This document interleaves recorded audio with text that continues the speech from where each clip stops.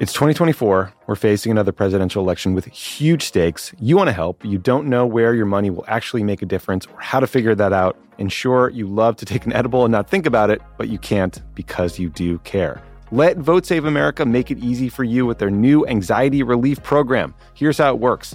You set up a monthly recurring donation at the level that feels right for you, and Vote Save America will send 100% of it to the grassroots organizations and down-ballot races that need it most. Then, at the end of the month, they'll tell you where your dollars went.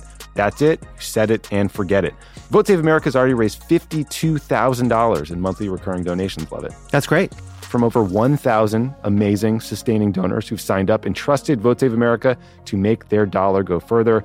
But we still have a long way to go, and Vote Save America needs your help to get there. Sign up at votesaveamerica.com and enjoy your edible. Legal disclaimer, paid for by Vote Save America, votesaveamerica.com, not authorized by any candidate or candidates committee. It's Tuesday, April 25th. I'm Juanita Tolliver. And I'm Tre'vell Anderson, and this is What a Day, where we want what Kevin Bacon and Kira Sedgwick have. We got some pro-drag energy. We also got some hips moving. I was like, Kevin Bacon still got it, okay? Come on, Footloose. Listen, we see why they've been together, okay, for 30-some odd years, okay?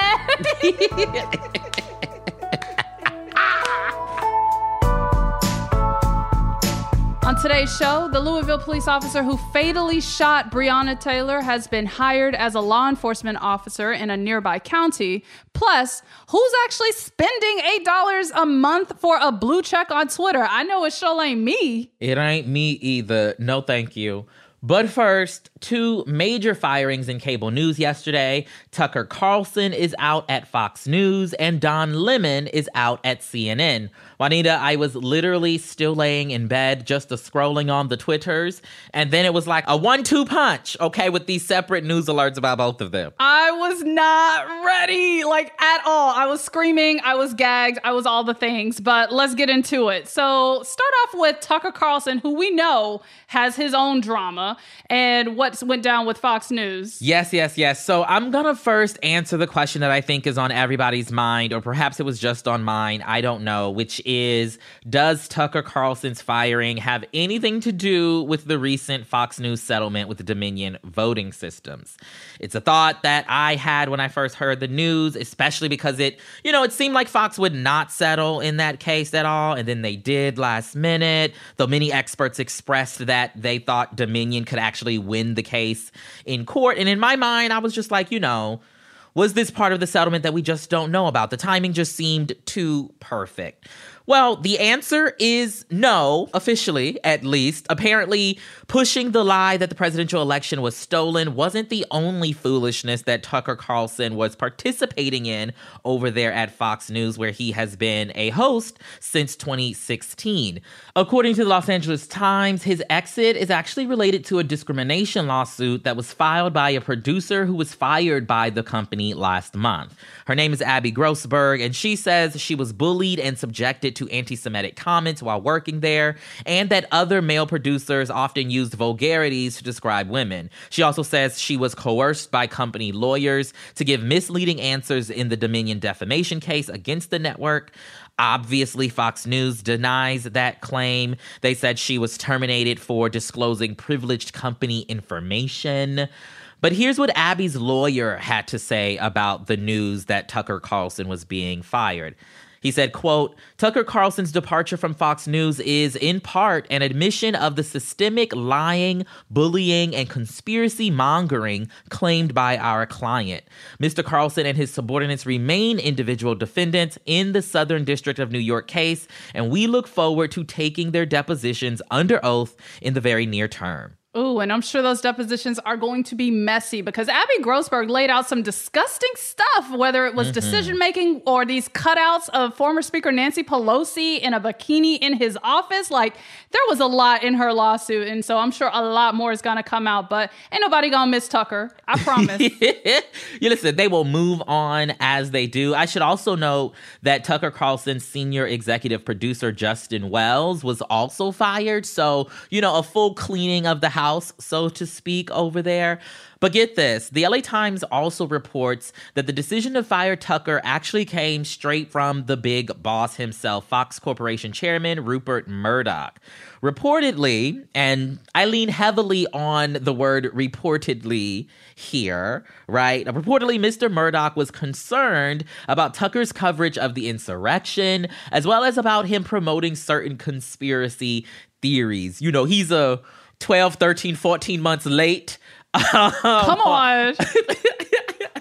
He's a few months late on that concern, okay? But it's also said that some of the comments that Carlson made about Fox News management in those messages that turned up in the discovery process for the Dominion case might also have played a role in his departure. So even though he was by far the most popular individual host on Fox News, they gave him the boot anyway. His time slot on the network will be filled by rotating Fox News personalities until a new host is named, according to the company. Now, you know, Rupert Murdoch don't care nothing about what happened on January 6th or the lies told in the lead up to it. So fishy. miss me with that.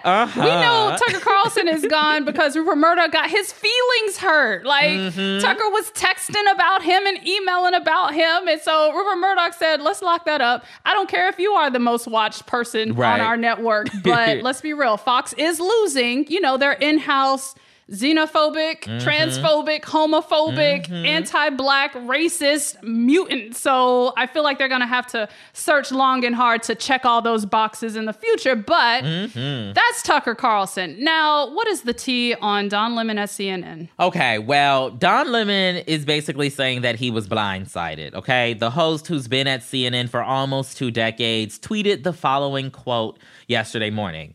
I was informed this morning by my agent that I have been terminated by CNN. I am stunned. After 17 years at CNN, I would have thought that someone in management would have the decency to tell me directly.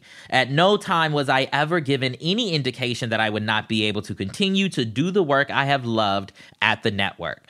But the official response from CNN makes this a bit more messy because they said in a tweet of their own, quote, Don Lemon's statement about this morning's events is inaccurate. He was offered an opportunity to meet with management, but instead released a statement on Twitter. Somebody's lying, Juanita, okay? You know that emoji with the big eyes looking around? That is me right now, because this is a huge yikes. Oh, my goodness. But do we have any idea why CNN would let Don go? Well, you know, if I was the news manager, he'd been gone a while back when he was carrying on in Ferguson.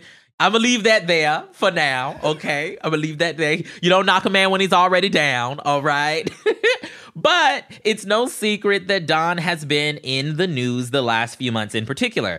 Back in February, he stirred outrage when he said that Republican presidential candidate Nikki Haley wouldn't win the nomination because she, quote, isn't in her prime.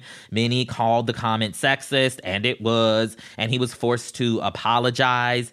But more seriously, earlier this month, a report in Variety detailed what is apparently a long history that he has of misogynistic jokes, insults, and threats against women he worked with. So not good news there. According to the New York Times, all of that bad press around those situations and recent interviews that he's been doing dented Don Lemon's appeal to both guests and viewers, so much so that in recent weeks, the folks who do the booking at CNN even discovered that some guests, important guests, did not want to appear on air with Don Lemon, which makes it hard when you the host and the people you're supposed to be interviewing don't want to be interviewed by you for whatever reason, sir. So he might want to look into that. I should also note that Don went from hosting his own primetime show to co-hosting a morning news program, which anybody who's familiar with the news, you know, making landscape on this side of things, you know that that's not necessarily a promotion, right? So perhaps the writing was on the wall all along. But his contract was supposed to be through 2026. So you can imagine how surprised he must have been. And all the more reason, I think, why we will surely be talking about this again soon, because I'm sure he's going to be feeling a little litigious if you will. Right. And the purple text that was posted on his social media accounts was giving legal action will follow. So absolutely, we will have more updates on that soon. But ready or not, here comes the 2024 president election, y'all. At any moment now, President Biden is reportedly going to officially press go on his re-election campaign. And while at the time of our recording Monday evening, we don't know the contents of his formal announcement yet, we do have a bit of tea about how his campaign is taking shape, key messaging they plan to emphasize, and the headwinds Biden could face based on recent polling. Tre'vell, I know you love a little bit of political tea. I do love the political tea. I would just like to know, I thought we all agreed that he was just going to do one term and then he was did not say that. Where I know, in the writing I know. did you see that, friend? I know he didn't say it, but I just thought it was something we just all accepted. But, fine.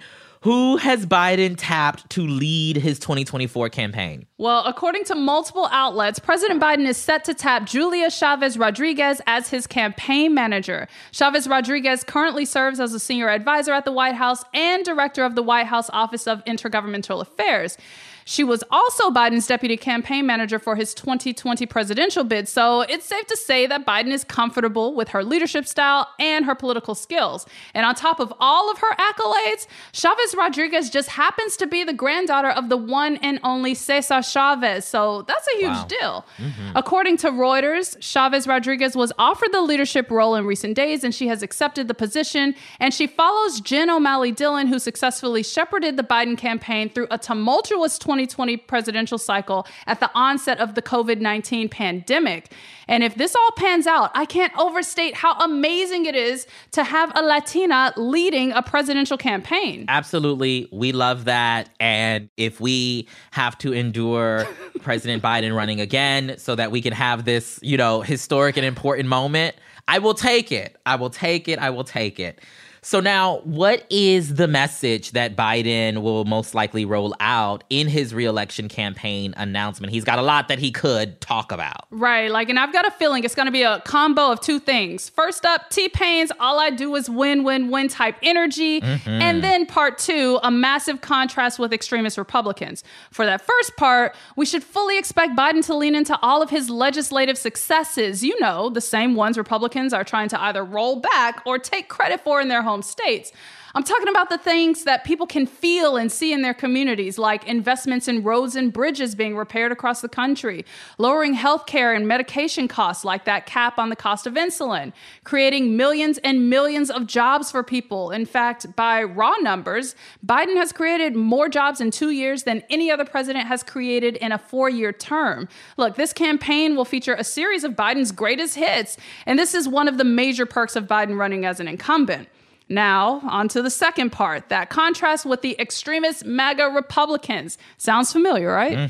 It's similar to what Democrats used in the 2022 midterms and since McCarthy took control of the House, but only now Republicans have provided even more ammunition with their continued attacks on reproductive rights and abortion access, as well as their proposed cuts to programs for children and families, veterans, and the environment that we went through yesterday.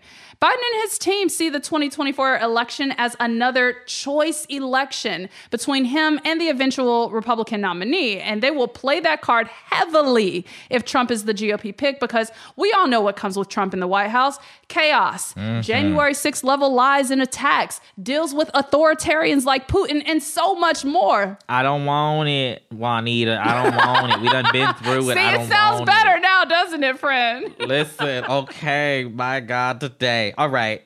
Earlier, you mentioned some polling. What does Biden's support look like right now? Most voters are exactly where you're at right now. They're groaning. They're like, if Biden's going to do this again, then I guess. But they've got concerns, right? So before we get into the polling, though, I have to tell everyone to take this with a grain of salt. We are 18 months from November 2024. So that's a long time between now and then. But now that I've got that disclaimer out the way, voters have a few questions about Biden. According to a recent NBC poll, Biden's current job approval rating is at 41%, and half of respondents raised concerns about Biden's age. So this isn't an ideal starting point at all. But The bright side here is that Biden doesn't have a serious primary challenger, so he gets to focus on spreading his message and educating voters across the political spectrum to gain ground with Democrats, independents, and moderate Republicans for the next year and a half. Meanwhile, Republicans in the primary election are going to be clobbering each other to try to get a piece of Trump, who is the clear frontrunner. Even with Trump's indictment, a sexual assault trial beginning soon, and more potential charges, he still has support from 70% of Republican primary voters. It's giving, yeah, that's mine, and I'm standing beside him in the worst way. In the worst way. But let's be real. Anything can happen, especially when you factor in that Fulton County DA Fani Willis will announce any charges against Trump in the summer, and DeSantis is still in the game, even though he's dragging behind Trump by double digits. At the end of the day, voters still have a year to pick a side in this horse race, but we should brace ourselves for the drama. That's the latest for now. We'll be back after some ads.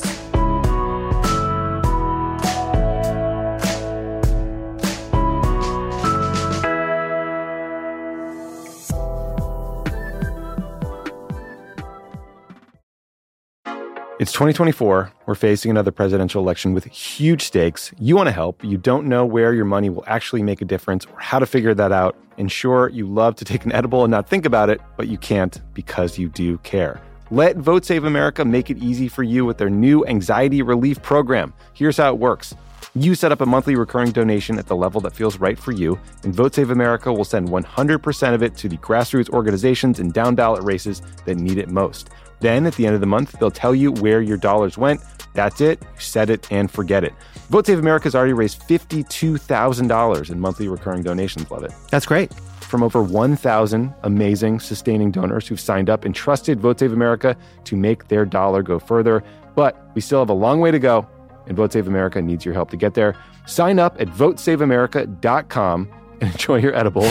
Legal disclaimer, paid for by Vote Save America, votesaveamerica.com, not authorized by any candidate or candidates committee. Did you know that women make up 56% of law students?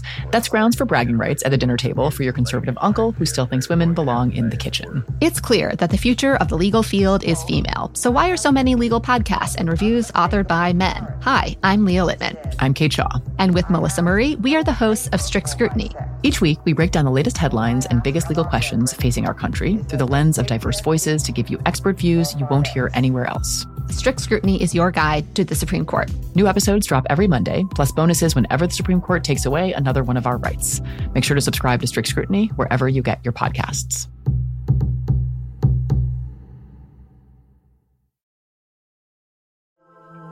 Let's get to some headlines. Headlines. North Dakota's Republican Governor Doug Burgum on Monday signed legislation that bans abortions after just 6 weeks in the state. The law makes no exceptions for victims of rape or incest. It was meant to take effect immediately, but the North Dakota Supreme Court last month ruled that any state abortion ban would be temporarily blocked while a lawsuit on its constitutionality continues. North Dakota's law is one of the strictest abortion bans in the country, alongside Florida's own 6-week abortion ban that was signed into law earlier this month, as well as Texas's SB 8, also known as the Texas Heartbeat Act. Jury selection starts today in the civil trial accusing former President Trump of rape. The federal trial, happening in Manhattan, centers on allegations by author E. Jean Carroll, who in 2019 claimed Trump sexually assaulted her in the dressing room of a Manhattan department store in the mid-1990s. Trump has denied the allegations and last year took to Truth Social to call them a, quote, hoax and a lie. Carroll is suing for defamation and battery and is asking Trump to retract the statement he made on the social media site. The trial is expected to last between 1 to 2 weeks, and it seems unlikely that Trump will attend the trial, as he is not required to do so. Carroll is among more than a dozen women who have publicly accused the former president of sexual assault and harassment. A dozen? Jeez. The Louisville police officer who fatally shot Breonna Taylor has been hired as a law enforcement officer in a nearby county. Miles Cosgrove was one of 7 officers who was involved in the 2020 deadly raid of Taylor's apartment, and an FBI investigation determined it was Cosgrove who likely shot the fatal bullet. He was fired from the Louisville Metro Police Department in 2021 for violating use of force procedures and failing to wear a body camera during the raid. But he is now employed as a deputy at the Carroll County Sheriff's Office, which is northeast of Louisville. About a dozen people took to the streets in Carroll County yesterday morning to protest the new hire. Meanwhile, in Minnesota, the former police officer who shot and killed Daunte Wright in 2021 has been released from prison. Kim Potter was convicted of second-degree manslaughter in the killing of 20-year-old Wright, whom Potter says she shot after mistaking her gun for a taser during a traffic stop in a Minneapolis suburb. Potter served just 16 months of her 2-year sentence behind bars. Per Minnesota law, she will spend the rest of her prison term on supervised release. Both of these stories are sickening, and you know the people in Carroll County knew exactly who Miles Cosgrove was and gave him this job. It's ridiculous that he's allowed to be anywhere near law enforcement, but here we are. The 3 Tennessee lawmakers who faced expulsion votes over their involvement in a gun control demonstration met with President Biden and Vice President Harris at the White House on Monday to discuss how the country can move forward on gun control. You'll remember that Representatives Justin Pearson, Justin Jones, and Gloria Johnson led a protest on the House floor last month in the wake of the school shooting in Nashville that left 6 people dead, including 3 young children. Pearson and Jones, who are black, were expelled by the chamber's Republican majority, but Johnson, who is white, narrowly survived her expulsion vote. The trio has since been dubbed the Tennessee Three, and they visited the Oval Office just days after their Republican colleagues prematurely ended their legislative session without taking any action on gun violence in their home state. In fact, the only thing they did after the Nashville shooting was pass a bill that would protect gun manufacturers from being sued over mass shootings. Literally, you can't make this up. The intention here is explicitly clear. It's guns over everyone or anyone else. It doesn't matter how many school shootings that happen. They clearly want to protect guns and gun manufacturers. It's sickening. Jones told reporters ahead of the meeting that he and his colleagues planned on advocating for a ban on assault weapons in the U.S., as well as a public health emergency declaration related to the epidemic of gun violence nationwide. On the subject of foolishness in GOP-led state legislatures, riot police in Montana arrested multiple demonstrators who had gathered at the state's capitol on Monday to protest the censure of Representative Zoe Zephyr. Zephyr became the first openly transgender woman to be elected to Montana's legislature last year. And on Thursday, Republican lawmakers voted to essentially ban her from speaking on the House floor after she voiced her opposition to a bill that would ban gender-affirming care for trans youth in the state.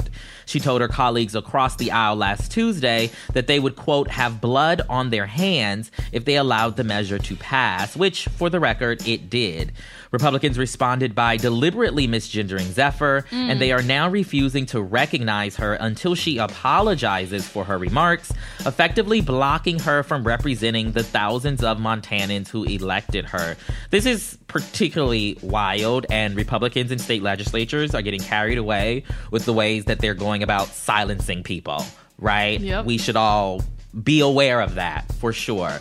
Protesters showed up at the State House yesterday to condemn the move, chanting, "Let her speak," and holding up a banner that says, "Democracy dies here."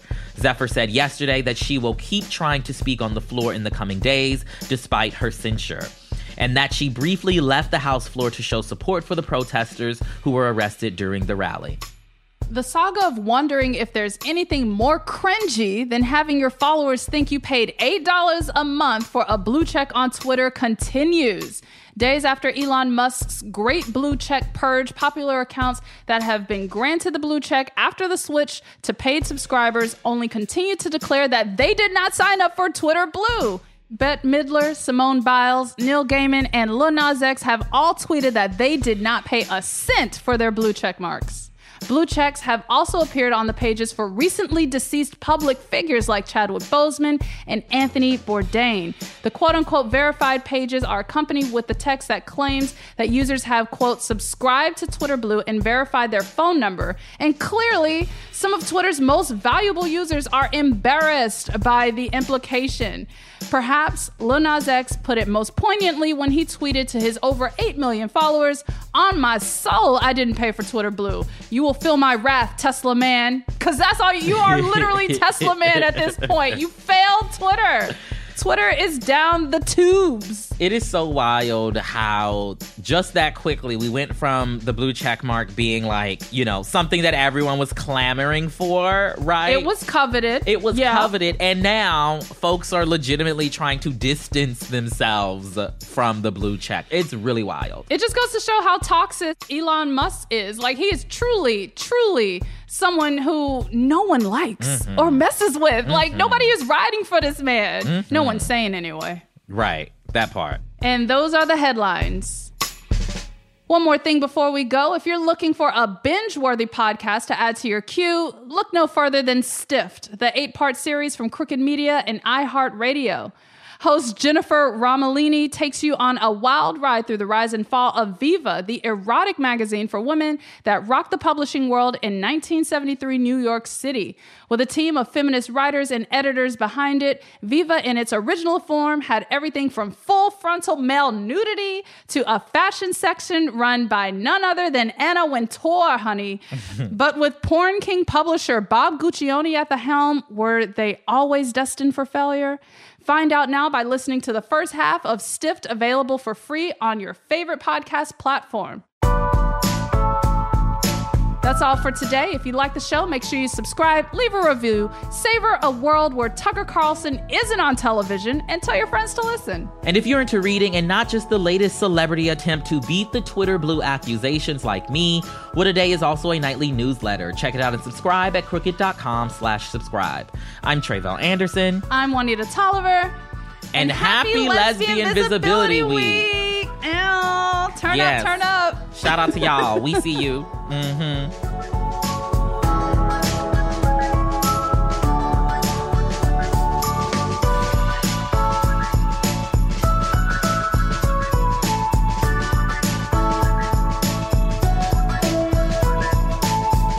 What A Day is a production of Crooked Media. It's recorded and mixed by Bill Lance.